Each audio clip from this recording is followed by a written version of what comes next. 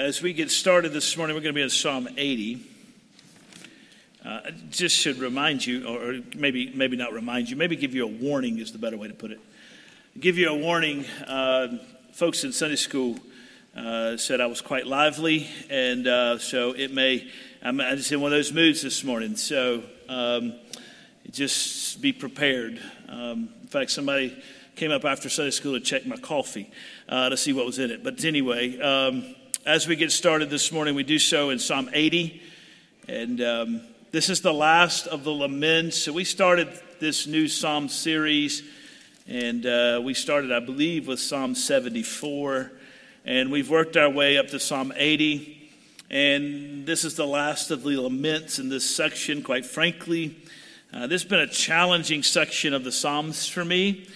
A lot of the Psalms that we've studied from Psalm 74 to Psalm 80 have been laments. A lament is a corporate expression of frustration or despondency or complaint, of sorrow or of mourning. And my personality doesn't do well with prolonged periods of grief and darkness. And so this has been hard for me. You know, in some ways, if we were to take these songs and put them in kind of the fashion of modern music, they would be in sung and played in a low key, in a minor key. They would be they're introspective. They'd be bleak. It's undertones of sorrow in these psalms. If I could use an example that I pray that you'll understand the heart in which, or the way in which I intend this to be used, it'd be like breakup songs. There would be, some songs that just kind of suck the life out of you, but help you kind of process everything that you're going through. And some of you don't remember those days of having breakup songs. Praise God for that. But if you were in that period, now some of y'all really like this kind of stuff. Some of y'all really like depressing songs and negative songs and stuff like that. It reminds me kind of. There's a band that has taken a lot of Christian hymns, and I'm not going to mention Indelible Grace too much because some people get mad at me. But this band has taken wonderfully joyful songs and rewritten them for the modern audience. And I've been to Reformed University Fellowship meetings on college campuses, and they just love singing this stuff. And I'm sitting there going, we're singing about the joy of the Lord, and I want to go out of here and just go cry a river somewhere. Like, why are we not singing about the glory and the majesty of God? We don't need to sing of God's glory in a minor key. That's a major key. Holy, holy, holy is wonderful, primarily because of the way it's written and the way it is to be sung. But these psalms, not to get off course, these psalms that we've been studying, I think are very helpful to us. Now, this is the last of the Psalms, lament that we will study. Next week, we'll finish up our Psalm series that guides us through the end of August, and we'll celebrate communion with a wonderfully celebrative or celebratory Psalm, Psalm 81. But these Psalms are very helpful, and the reason I think they're very helpful is that they give expression to our thoughts. At some point in our lives, whether we like it or not, we find ourselves kind of with need to lament, need to mourn, need to feel sorrowful, need to have someone or something to connect with, to understand that we're not alone. That's why we have, or when we were teenagers, maybe you had slow and reflective breakup songs to help you process the emotions. They also bring tremendous theological clarity. So we've worked our way through some of these Psalms, and they've helped us bring theological clarity. Last week we talked about how we're asking God to deliver us, and we're diving deeply into understanding that the circumstances oftentimes in our lives are a result of our own sin and how we need to turn and return to Christ. And so those are wonderfully helpful and clear songs, and they're also songs that I think help us view things properly, not just through an overly optimistic lens. And I'll be the first to admit I have one of those overly optimistic lenses, overly optimistic personalities. And sometimes if you were to talk to folks who are not blessed to live in America, they will tell you Americans in general have an overly optimistic outlook on life. And so sometimes it's helpful for us to come to grips with the realities of the world around us. And so I think these Psalms are incredibly helpful. Psalm 80 is one of those Psalms, and it is helpful for us. I'm going to read it in just a moment. Before I do, I want you to note kind of the breakdown of this Psalm. The psalm is actually a song that is sung with a refrain. Verses 3, 7, and 19 are the refrain. So if I could just break the psalm down briefly, if you have it there before you. Verses 1 and 2 are like the first verse of the song. Then you have a refrain in the lyrical section. You have a refrain. And then verses 4 through 6, another verse, and then another refrain. Then verses 8 through 13, another verse, and then the refrain again in a sense, but you have a bridge after verse 13, kind of that bridge to get you to that last refrain. And those are 14 through 18, and then the final refrain is verse 19. So with that said, let me read Psalm 80 to us. Give ear, O shepherd of Israel, you who lead Joseph like a flock, you who are enthroned in the cherubim shine forth. Before Ephraim and Benjamin and Manasseh, stir up your might and come to save us. Restore us, O God, let your face shine that we may be saved.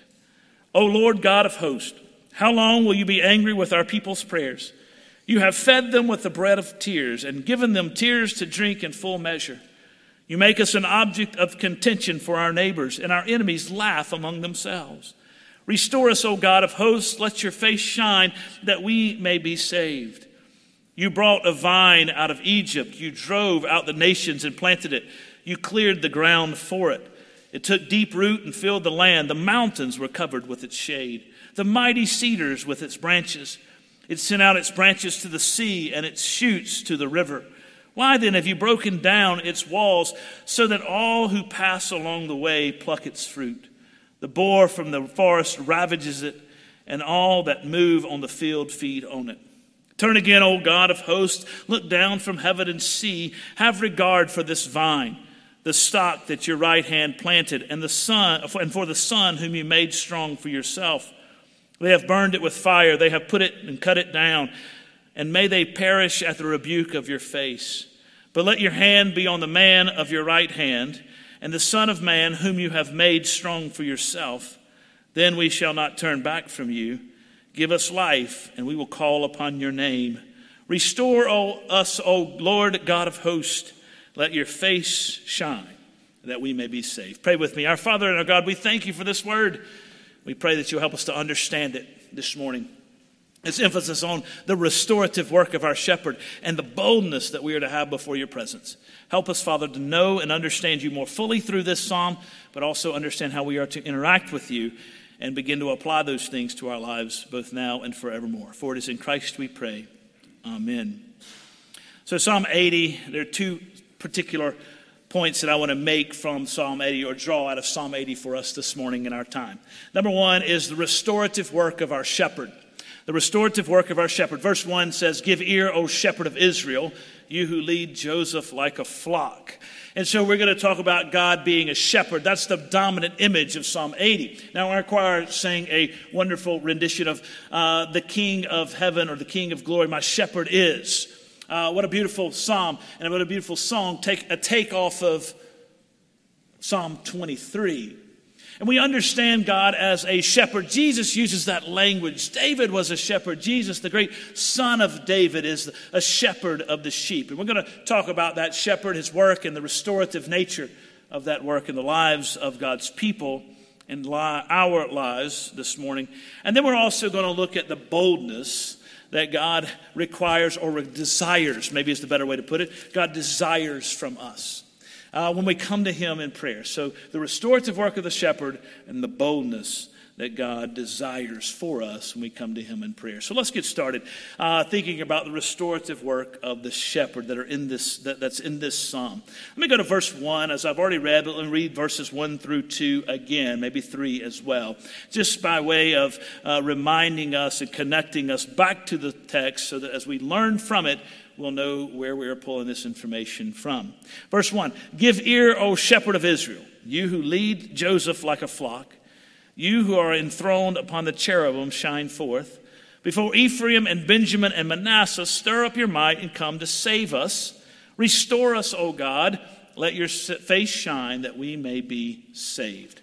In these two verses that form the verse of the song, in this first kind of statement of the refrain, we see God being referred to as a shepherd. And there are three particular things the shepherd does. God as our shepherd does in our lives, or we see God doing in the lives of his people. Verse 1 tells us he is one who leads his people like a flock. The shepherd leads his people like a flock. Now, it's important. This is not something that should be unfamiliar to many of us, but though some of us it may be. When God is referred to as a shepherd, the biblical image of a shepherd is the image of a shepherd leading his flock. Jesus in John chapter 10 refers to himself as the good shepherd, the door to the sheep. The good shepherd is the one who leads his flock. And Jesus continues that in that imagery, saying, I call my sheep by name. They know my voice. I know their name, and they follow me. The image of Psalm 23, many of us at least have heard that psalm. If we're not devout Christians, maybe we've even heard that psalm. And we know that it says, thou leadest me. Thou walks with me through the valley of the shadow of death. The shepherd is leading us to green pastures. He's leading us beside still waters. He is leading us through the valley of the shadow of death. And so the idea of the shepherd in the Bible is not one who drives the sheep from behind, but rather one who leads the sheep from the front. And the sheep have a familiarity with the shepherd's voice, and they follow the shepherd. The shepherd lives with the sheep. The sheep lie down beside the shepherd. Jesus says, I'm this door to the pen. The pen was a rock wall where the shepherd slept in the door to keep harm out and keep sheep in safely. The shepherd was intimately connected to his sheep. And in this particular psalm, we see that image coming to the foreground. Again, God is the one who leads his church. God is the one who leads his people. God is the one who leads your life in accordance with his perfect and holy will. Nothing you and I confront will be anything that God has not already confronted on our behalf as he leads us through the valleys of the shadow of death. And so what we have the psalmist saying here in this lament is an acknowledgement that God is a shepherd who leads his people. God is a shepherd who cares for his sheep and calls them by name. You are known by God. I am known by God. We are known by God. And he leads us in his grace. There's this idea of kingship, a king who leads, one in charge. It's also, the psalmist says, the shepherd not only leads, but he also is enthroned on the cherubim. So we see that he shines forth from the throne. Verse 1b says, you are enthroned upon the cherubim, shine forth. Now, to understand this fully, we have to understand the way in which God is depicted in the book of Exodus as sitting on the mercy seat, is called in the book of Exodus, on top of the Ark of the Covenant. God has that Ark of the Covenant that is representative of his dwelling on earth among his people.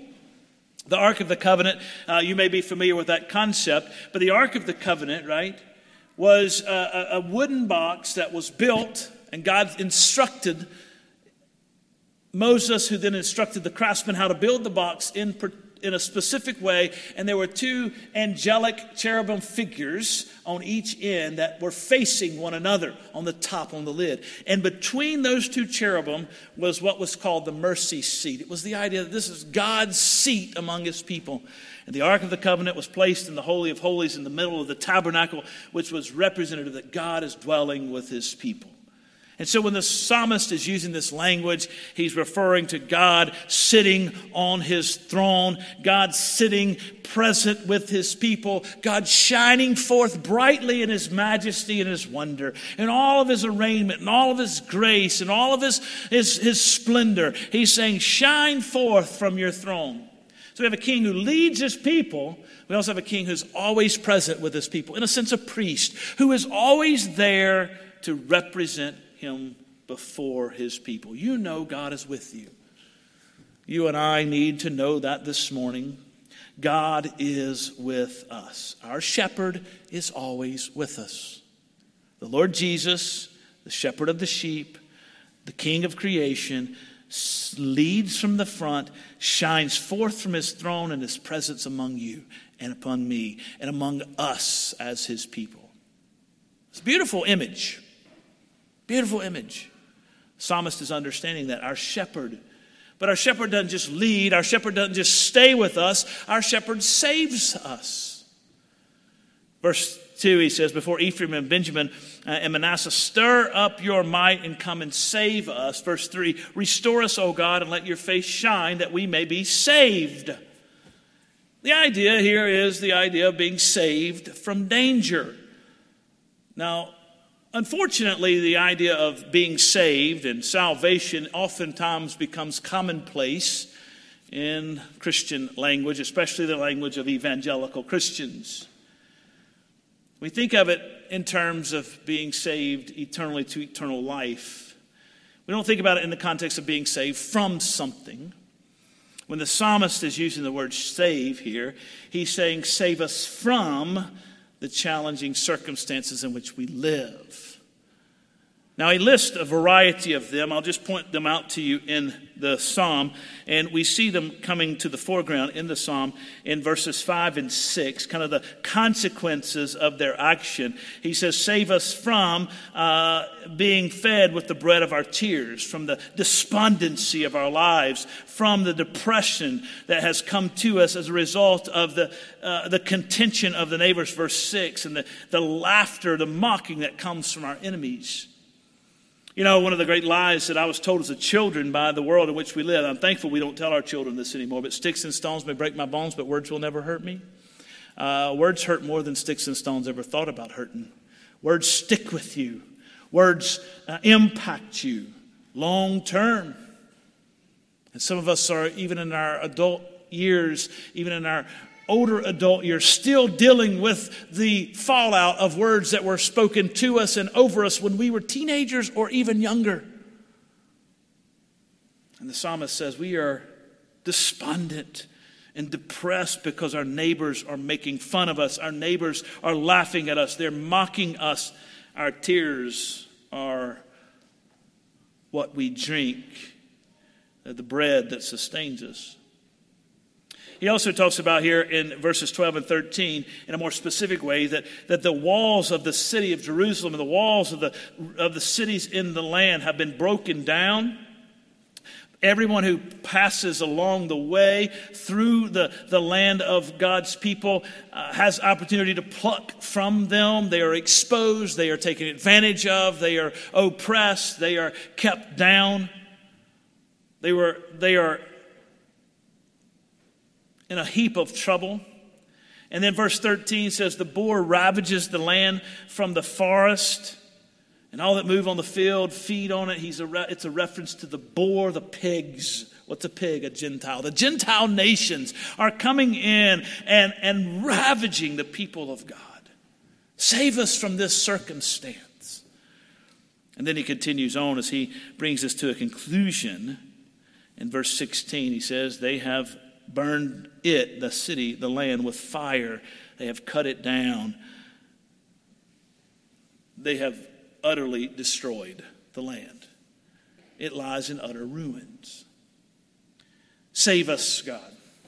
You know, the word save, as I said a moment ago, unfortunately has become commonplace, and even we've lost some of the effect of it because we use it so often and we've become so familiar with it. But the idea of saving us from circumstances has to do with the extremity of those circumstances, the extremity of the situation. So think with me, if you will, a mother and her son. I use son because sons tend to do this stuff more than mothers, especially when they're little. A mother and her son hanging out by a lake. Dot goes out on the lake. Mother's standing there with her son. She puts a life jacket or a swimming on the son and lets the son run free. He's obviously watching out for the son, making sure the son doesn't fall in the water. But if he does, she's not overly stressed because he's got the life jacket on, got the swimming on. And so she's got a relative amount of peace about the situation. I say relative because women in those situations, mothers, are never at peace. Dads, oftentimes we don't even know where the children are. But in that moment, the mother knows and she's got a relative amount of peace because the life jacket's on.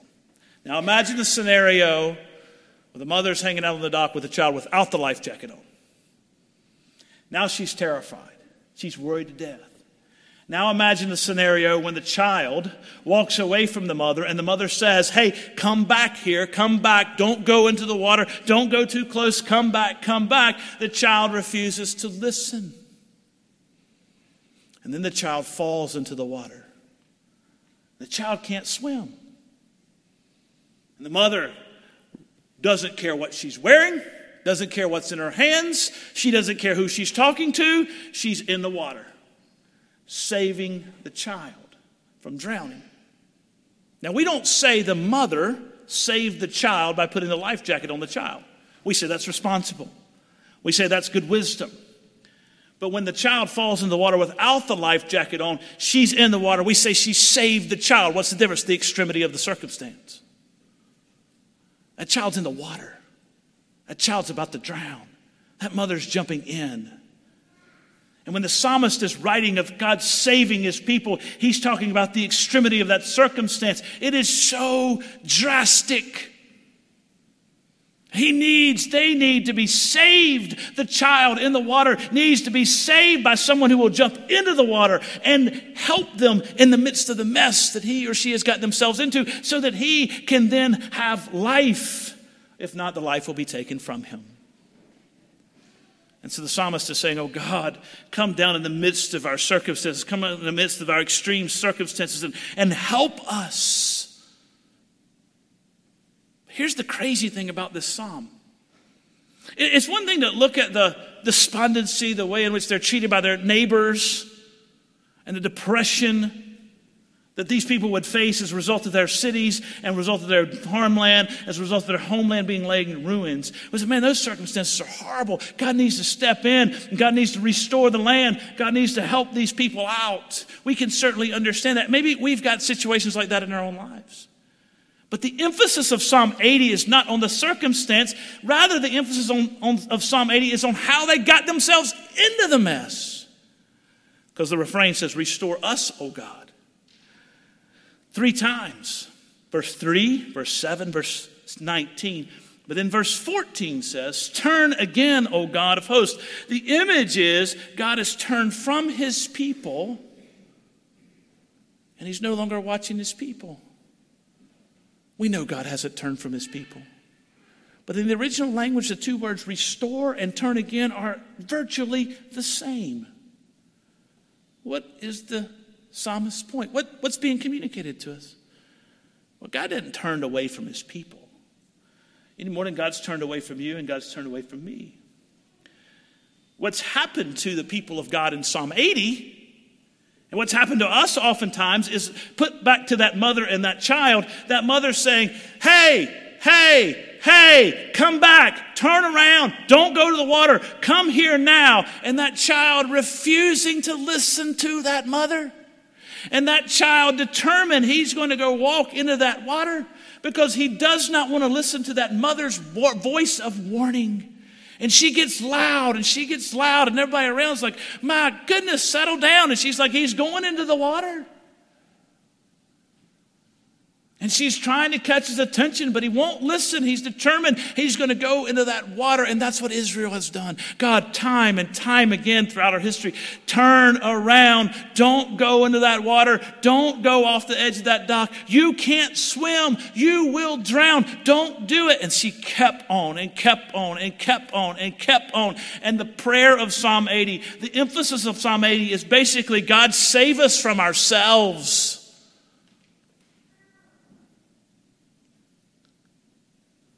We can look around ourselves and see all kinds of circumstances, and we can look at them and say, these are things that are happening. But ultimately, we are putting ourselves over and over and over again into the place of danger. So if we were making this prayer and writing and singing this prayer in the modern day church, we may say, God, save us from ourselves and our, quote, commitment to intellectual relativism. Everything is relative. No absolute truth. Everything is relative. And that's not just a problem outside the church. It's as much a problem in our lives because it's one of those things that has seeped into all of our minds as we live in the liberalized West. And I don't mean liberalized in a bad sense there. An open West. Relativism is seeking in, and we're committed to intellectual relativism. There's no such thing as truth. My truth is different than your truth, or our truth is different than some other cultural group's truth. Maybe the church needs to cry out, God, save us from ourselves. Save us from our commitment to intellectual relativism. There is an absolute truth that's found in your word. Maybe it would be, God, save us from our infatuation with ourselves. We make decisions based upon how it affects me. We justify what we do based upon how we feel. Again, that's not a problem for younger generations only. That's not a problem for those outside the church. That's a problem for every one of us. Again, we live in a time of rugged individualism that's driven by the undercurrent of narcissism. We are obsessed with ourselves. Maybe we say, God, save us from our desire to make all our determinations based upon ourselves and how we're impacted and what it means for us and how we feel about it. Maybe we would say, God, save ourselves from our religious complacency. We are complacent with our religion. Just give me some things to do, and I'll do them, and I'll feel good about it. And I'm quite happy. I don't really want to dive too deeply in that relationship. I don't want to really do too much. I'm quite happy being where I am. We are complacent in our religiosity. Again, not a problem just for those outside. That's a problem for all of us. We've got to fight against it. Maybe God save us from that. God's warning us, turn around, turn around, turn around. And here we keep on walking. Or maybe it's the reinterpretation of the gospel, of God's holy word and love for his people in terms of social activism. That's not just a problem for churches who, quote, identify themselves as progressive Christian churches. We all can fall into the temptation of thinking the gospel is simply social activism, socially to be applied. I heard from a group of Christians who would certainly identify themselves as evangelicals this week that the principal reason, this is what he said, the principal reason you come to church is to find a community that loves you. No. The principal reason you come to church is to worship the glorious God who is, who was, and who will forever be, and to enjoy him. The community that loves you is a byproduct of your worship of God, and you're giving your life to him. Maybe we say, God, help us. God, help us and turn us around. Which brings us to the last thing. This is why the prayer is so powerful and the prayer is so wonderful. It's bold. It's bold. The restorative work of the shepherd, he restores his people. He saves them. He leads them. He shines forth from his throne. But they understand their circumstances, so they're saying, God, restore us. In a sense, he's saying, God, turn us back to you. You know, here's the thing. The prayer of verse 14, turn again, O God, to us.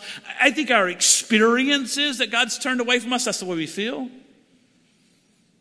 But God being God means he doesn't turn to you. You don't tell God what to do. It's return us back to you. Back to our child walking down the ramp to the water at the dock. The mother crying out, stop, stop, stop. And then she knows what could happen. So she walks or runs to the child and grabs the child, turns the child around, away from the danger, back to that which is safe. And so the prayer is, God, save us from ourselves, turn us back to you, and it's bold. 5 times in the first 3 verses, we're told God, that the prayer's command. God, give ear, shine forth, stir up, come save, restore. This is beautiful. The psalmist and the people of God singing of the intimacy with which they have and the relationship with which they have with God. Our children, get me some milk. What'd you say to me? God didn't say that though. This is the beauty of it, right? When my children say, Daddy, give me some milk. I said, what'd you say to me? I said, give me some milk. I said, what'd you say to me? I said, give me some milk. I said, okay. Try that again. But God didn't do that.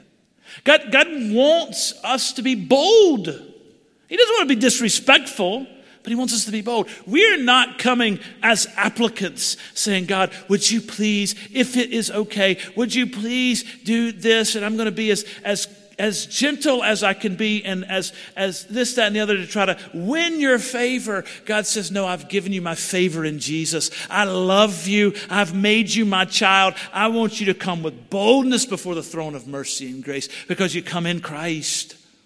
And so the prayer for us, restore us, oh God. Shine forth your light. Lead us. Give ear to our prayers.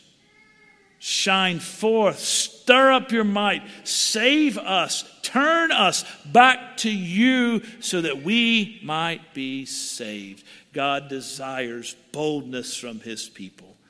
May we go forward, knowing that this King of love, my shepherd, is so wonderful and gracious that he is willing to save us from ourselves and the decisions we make and turn us back to him. May we boldly plead for that. May we boldly plead to walk in righteousness. May we boldly plead to know him in full. May we boldly plead for him to restore us in his grace. In the name of the Father, Son, and Holy Spirit. Amen.